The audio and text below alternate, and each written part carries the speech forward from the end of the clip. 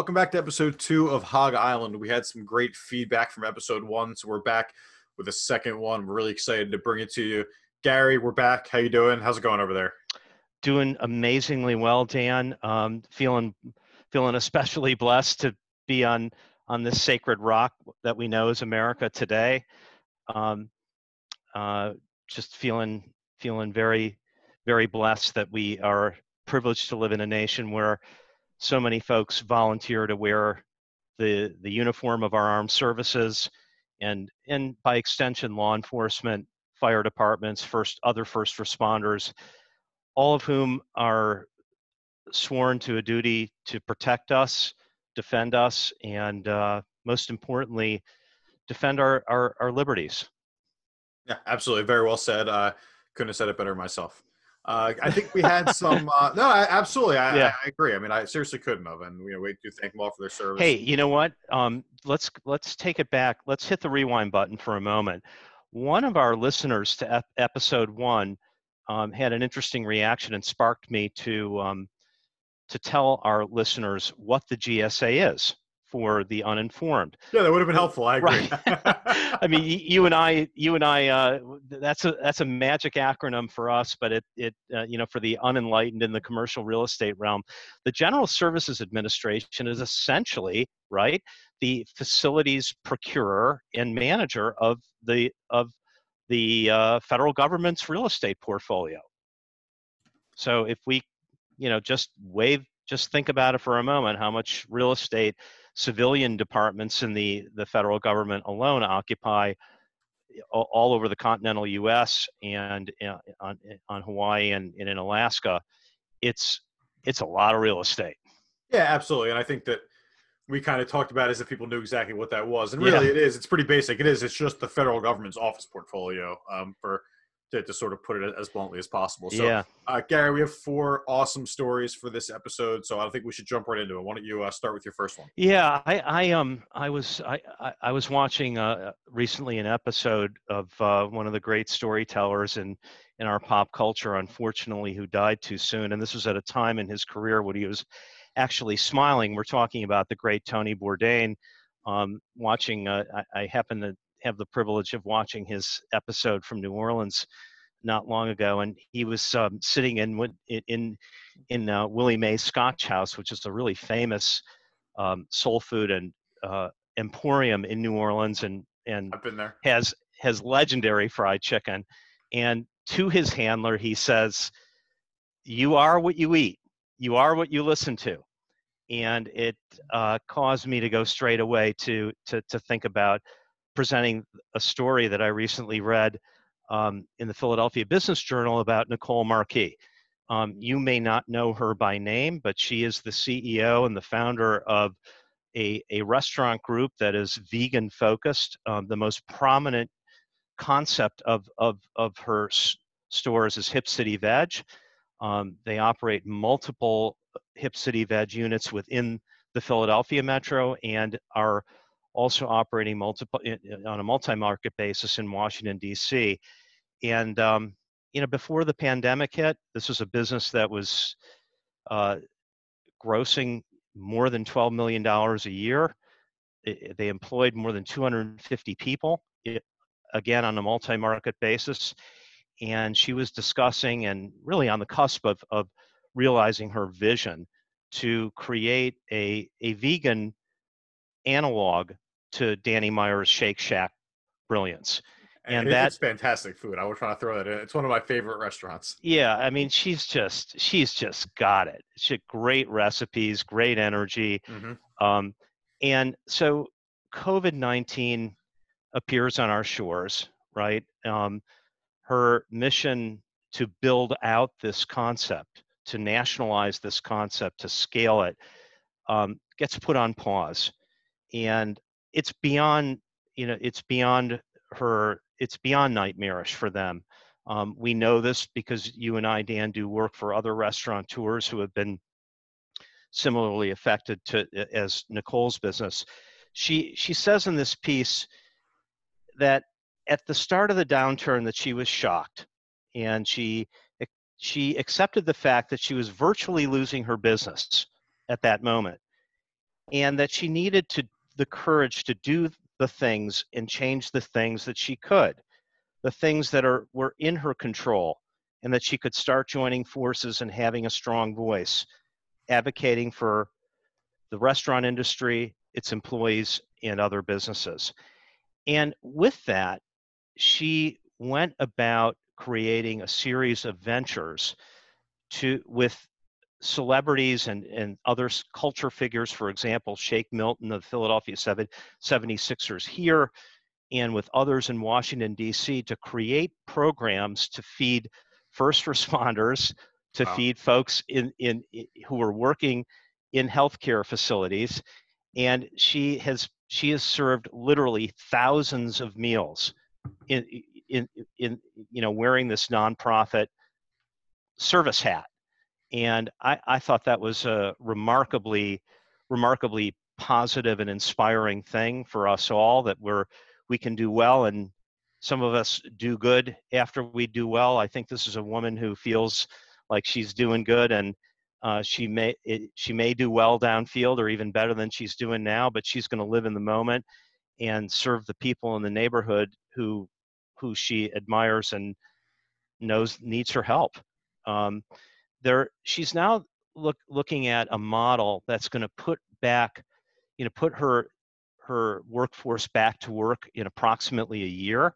She's had to lay off over half of that workforce of 250 persons. Originally, she believed that it was going to be a shorter time frame, but that's what we're looking at right now.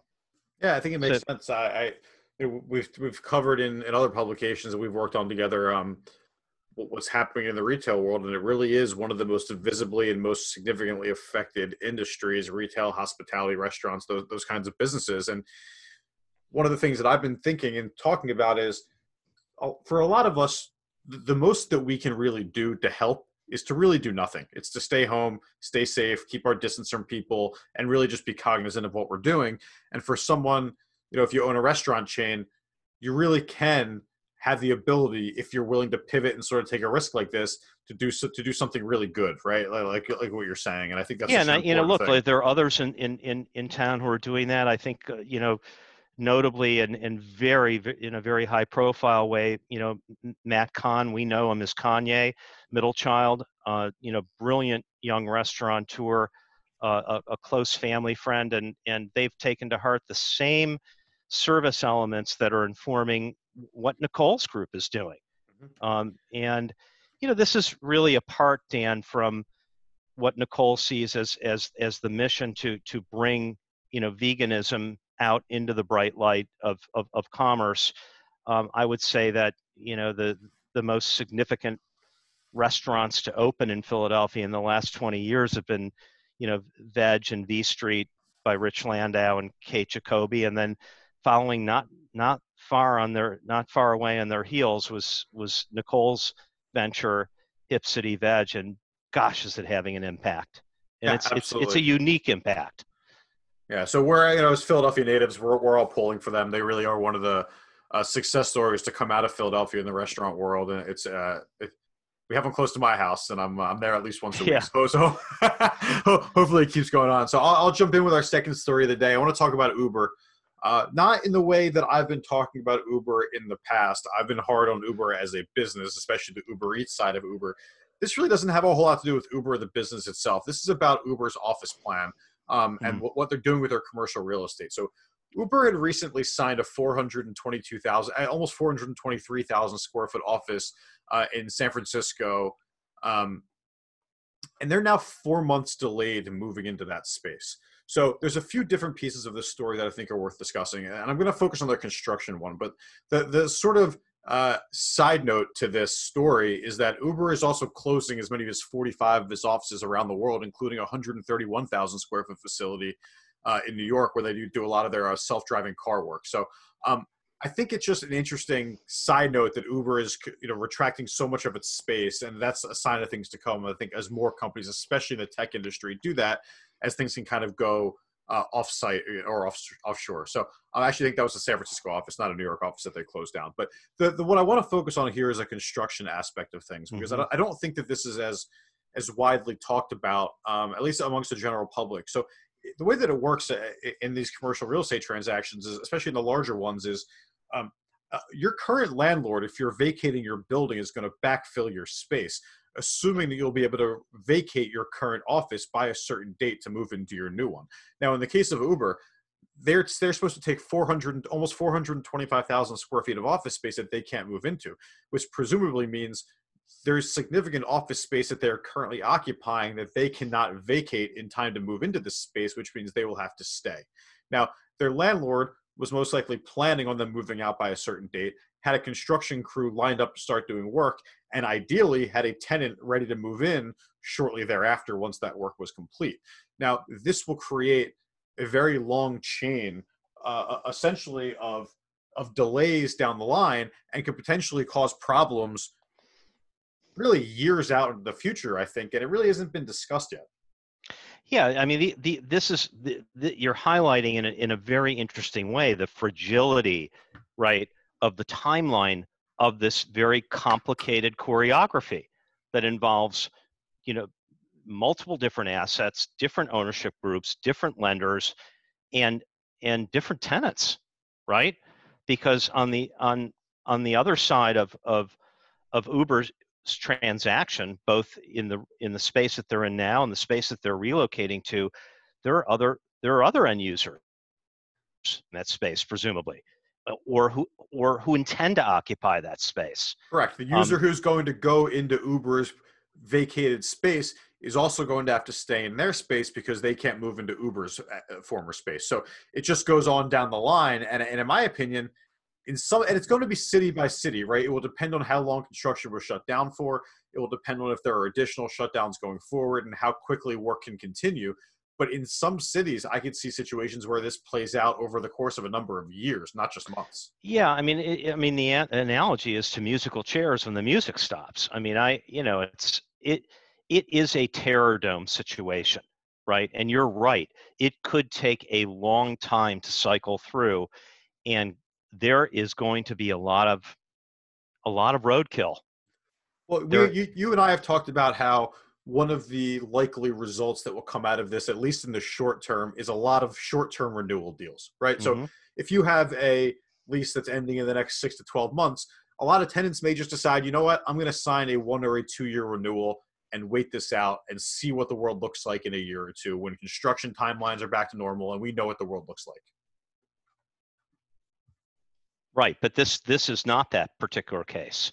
This is a case of a company that you've indicated is contracting, perhaps even more so now than when it originally made the deal, needs that particular space. I think what right? Uber's doing is they're consolidating a bunch of offices and then closing some other ones. But what I'm saying is that I think that because there will be this construction backup and tenants aren't sure exactly when they might be able to occupy new space, they may just opt to stay in their current space and wait out the construction backup so they can see how that all shakes out. Obviously, if you're in the middle of a deal currently, you're at the mercy of the system, and you'll have to see how that kind of works out. I'm chuckling to myself, Dan, because what happens to the company that isn't contracted to move into the Uber space that Uber is vacating or proposed to vacate? Right. That's the domino effect that Correct. is impossible really to game out completely at this moment. We just know that we're living through something extraordinary. Folks have all different kinds of jargon that they pronounce about this. It's way beyond force majeure. It's something it's just an extraordinary sequence of events that that are rippling through the entire commercial real estate industry. And by the way, it sort of ties together with my next piece. Let's hit Well, how about that? Go right ahead. Yeah. This was a piece that was published in National Real Estate Investor last week. And the title of the piece is "Loaded with Cash. Real Estate Buyers Wait for Sellers to Crack."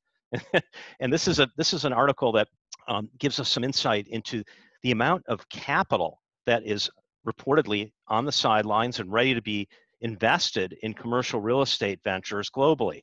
That number globally right now, according to the best tracking that is out there in the industry is approximately $330 billion. And most of that powder is dry right now, Dan. And the reason is because there's discounting going on in the market. We're already seeing that prices are coming down, but they're not coming down substantially enough to draw in the distressed buyers. One of the shrewdest of those buyers globally is a Penn alum, right, who happens to be running a company called Blackstone, right?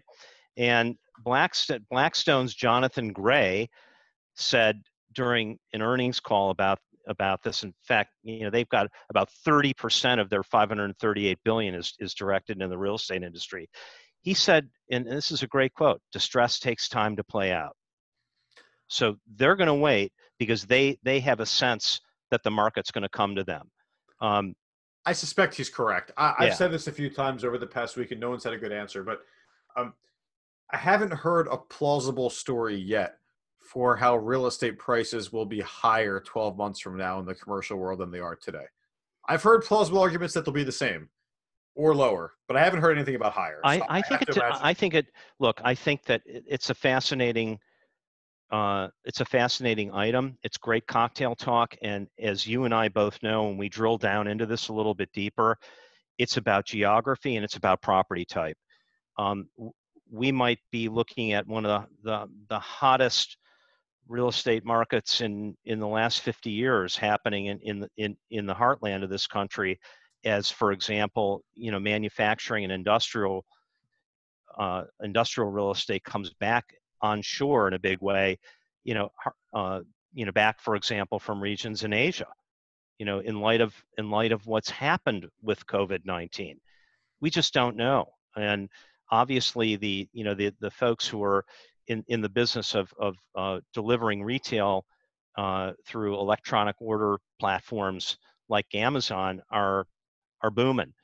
Target's online sales are up 250% from a year ago. So this is it's impossible to generalize, but I think that these folks have a sense that at least in the urban and suburban multi-tenant office space, there's not enough blood in the streets yet to start acting. You and I have seen that in Philadelphia, haven't we? I mean, I was looking at CoStar's rent review from April, and rents in April had not dropped at all. I suspect we're going to see the same thing in May, and I think we'll see the same thing going out into the future for a few months before we really see a move if it's going to happen at all. Just to sort of put another couple of punctuation points on this piece, the deal volume now is just gone into oblivion. Volume of deals in Europe 65% lower in April than a year ago, right? In Asia, right, the decline is about 35% over a year ago. Excuse me, about 25% over a year ago. In North America and South America, it's about 35%. So it's going to be fascinating. And look, these investors make deals all the time. Some of them have made deals recently, big deals. For example, Brookfield, another big institutional real estate investor, in 2018 put $15 billion in mall retail. Right?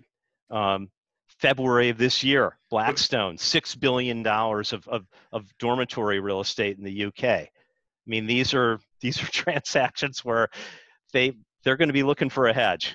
Let's just put it that way. Absolutely. And not moves you would make today, that's for sure. Just 5 months later. That's pretty unbelievable. All right, let's get into our fourth story. This is from the Pittsburgh Post-Gazette, although I think you can probably find a story written like this in pretty much any publication out there. This is about what does the office building look like when you get back to the office? I think we all think eventually it will happen. Some companies will shrink. Some companies will go away. They'll go remote. But a lot of people will be going back to the office at some point. And what does that even look like? So what we're talking about does it look as good as our tactics office? It does not look as good as our tactics office. But this is actually, it's an interesting point that you say that, because what we're hearing from a lot of our clients, and we're getting inundated with it too, right? I mean, when the only tool you have is a hammer, everything looks like a nail.